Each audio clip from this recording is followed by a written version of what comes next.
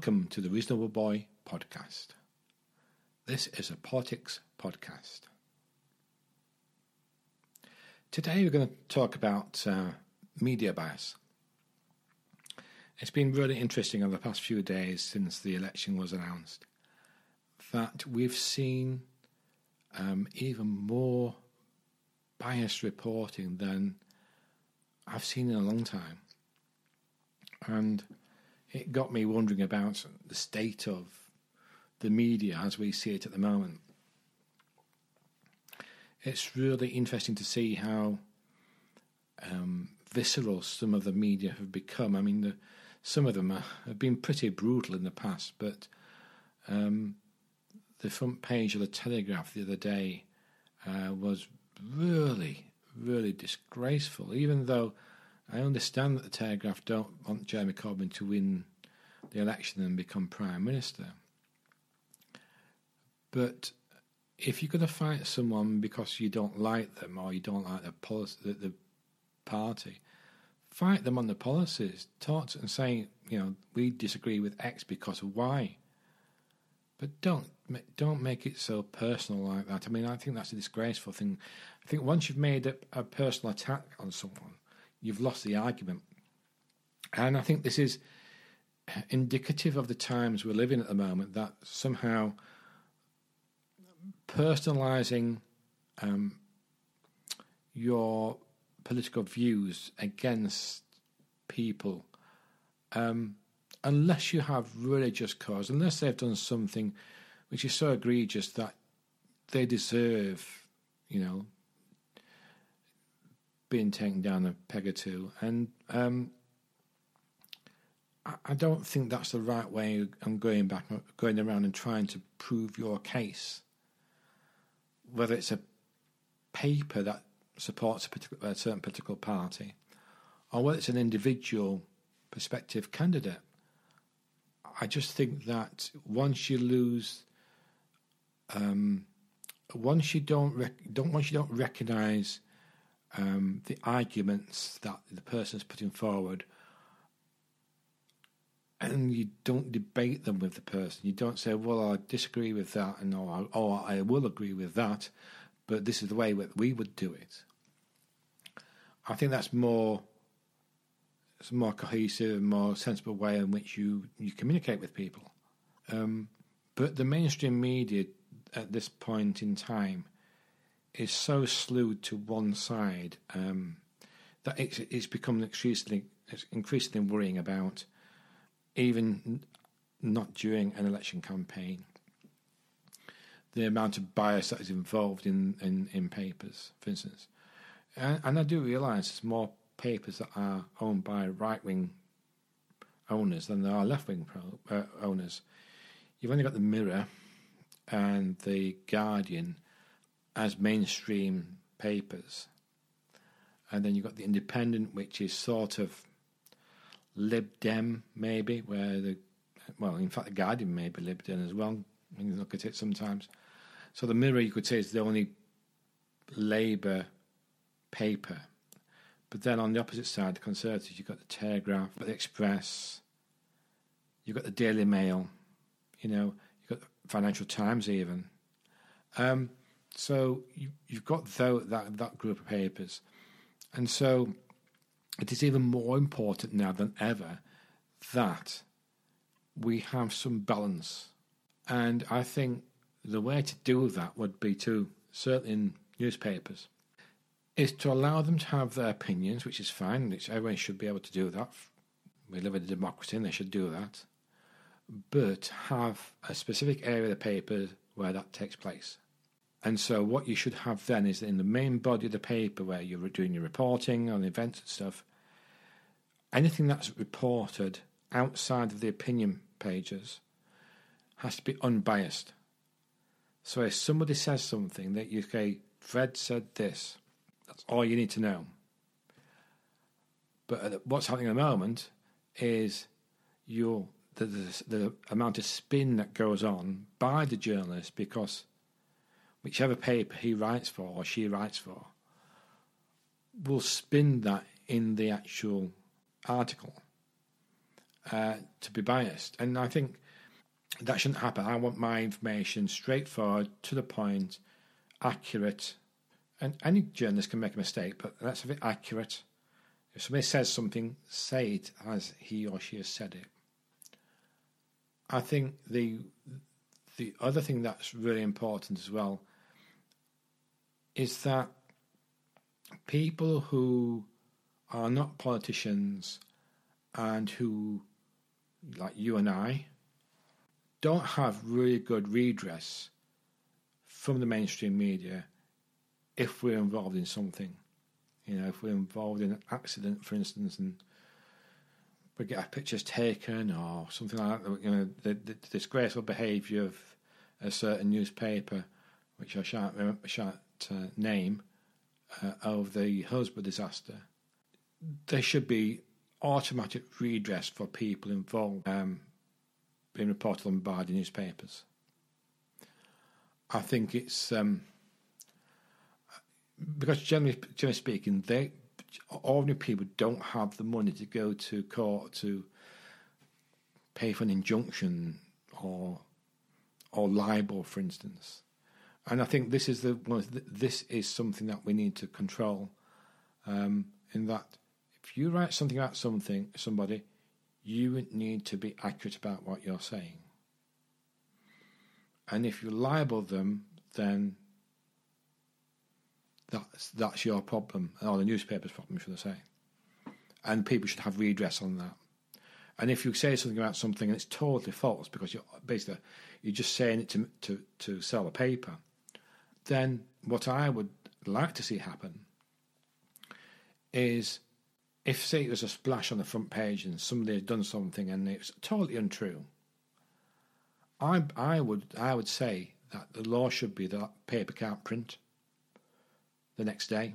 Once the complaint has gone in and it's been upheld, the next day's printing should be cancelled. They should lose the money, and also the website should be taken down for a day, because a lot of papers make money on the website as well as the mainstream paper. So that's what I would do for your first offence. Second offence would be, we'll take both the website and the paper down for a week, so you lose money. And your third strike would be the editor and the chairman or the board of the company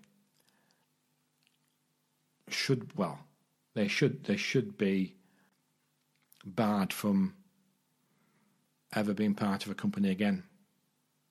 Because everybody can make a mistake. First, second, and third.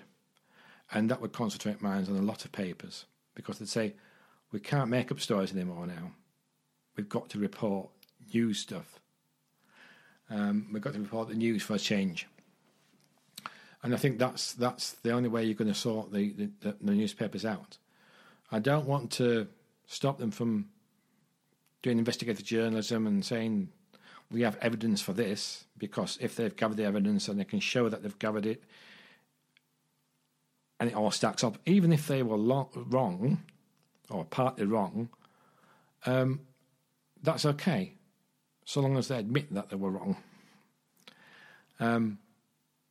Because I know investigative journalism is very hard to do, and a lot of time and resources has to go into it. So you have, in order for that to keep going, you have to give them some allowances. But if it's just a case of making up stories for making up stories' sake, then yeah, find them. And then when we look at the not so much the papers so much now, but the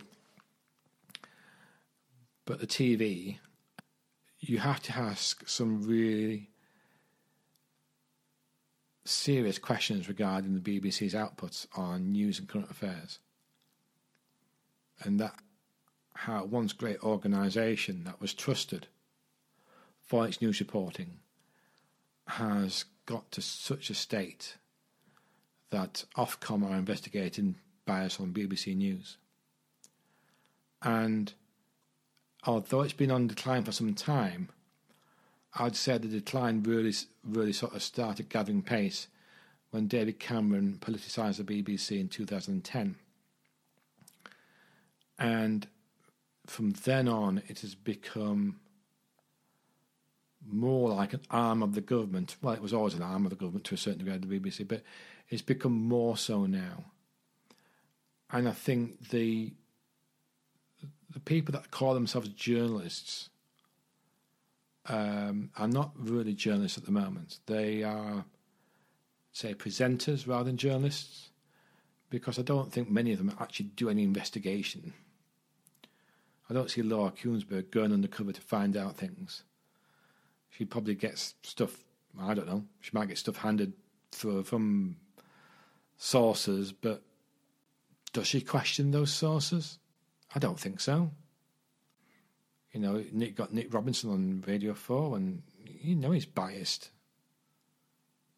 And you know, when you've seen Fiona Bruce on Question Time, it's a show I used to watch on a regular basis with David Dimbleby. Now I've got no problems with David Dimbleby as such, but you know, you always got the idea that he would challenge people. He probably stayed a little bit too long, I think, in all honesty, on the show. I think his best years were behind him when he left. He probably should have left about 10 years ago. But I always got the impression that he would at least sort of challenge people. I think Fiona Bruce is awful as a presenter. It's one of the reasons why I don't watch Antiques Roadshow. I can't stand the woman. And you know, you the other person you look at is John Pienaar on Radio 5. And I'm sort of fairly ambiguous about John Pienaar, to be honest with you. I think he's okay-ish. But that's about it. There's no real outstanding journalist these days that would trust to present the news or certainly question politicians. I think John Cole in his prime was very good. We've got Andrew Neil, who's very good. He's probably the best out there at the moment. I mean, you may not like his politics, but at least he does represent arguments to people and will go after them if they've got the figures wrong, no matter which party they come from. So I've got a fair bit of respect for Andrew Neil. But, you know, you look at Peston on ITV and it's awful. Absolutely terrible. Brian Walden was absolutely wonderful on, you know, the World at One. Fantastic interviewer. And that's going back in the 70s and 80s. And there just is not the same gravitas within the BBC as it once was. And I think this is the problem what we've got with the BBC at the moment. I don't care if they've been educated at Cambridge or Oxford.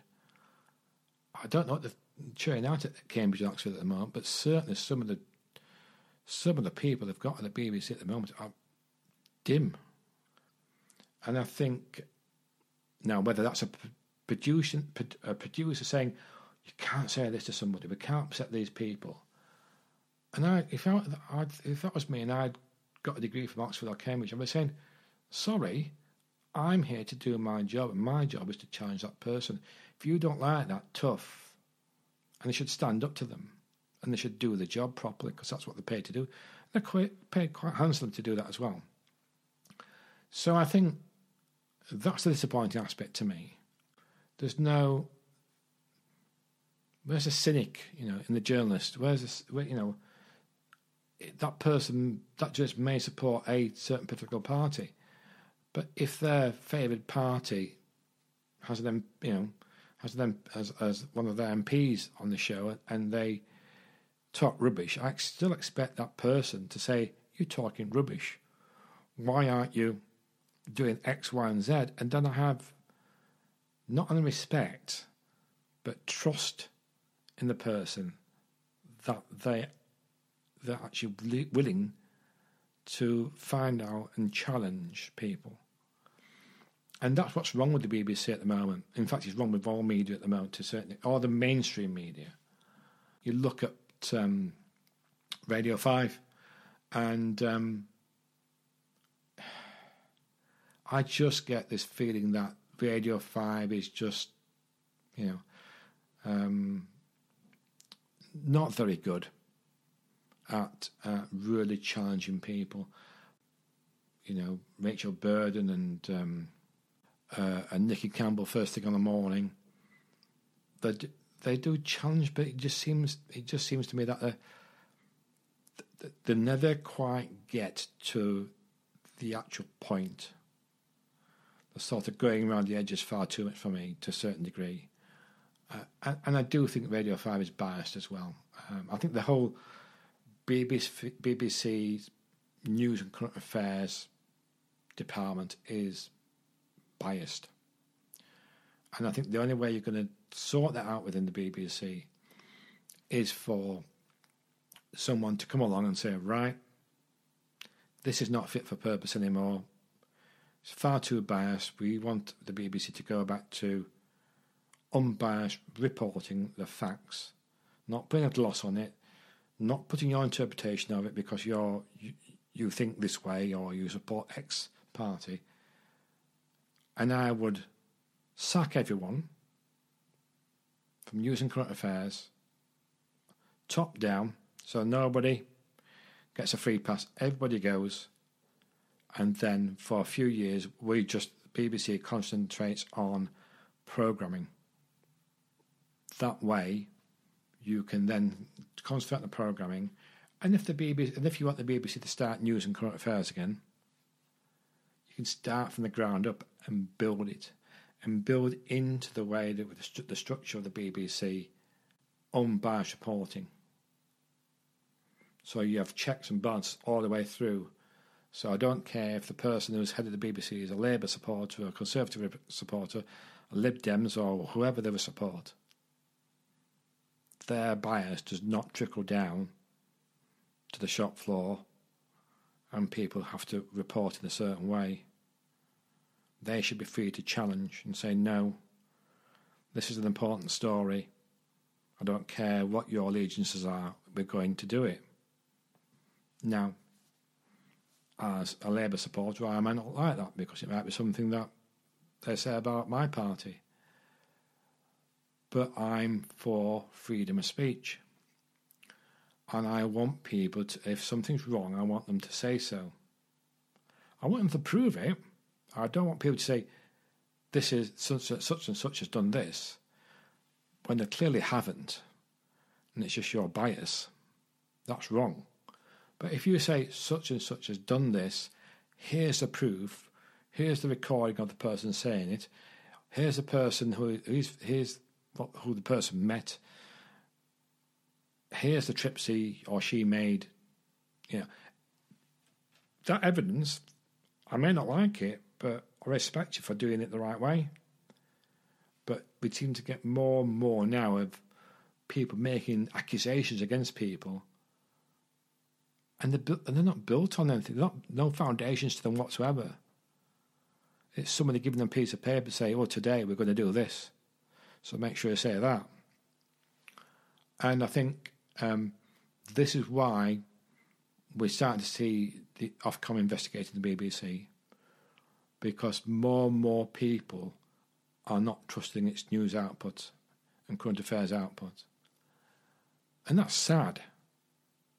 It's really sad, because as a child grew up in the 60s and, and 70s, and you were trusting the BBC for your view on the world. I mean, we only got news at 1 o'clock, and then 6 o'clock, and then 10 o'clock, and the TV went off at before midnight. Maybe the only time it didn't go off at midnight was when there was a film on. But as soon as the film finished, that was it, National Anthem came on, and that was it, and closed down. And I think this is part and parcel of the problem, is that's a 24-hour news cycle now. And that 24 hours news cycle actually is ruining reporting. So I might expand on that in my next episode. So that's all for now, and see you later. Cheers. Bye.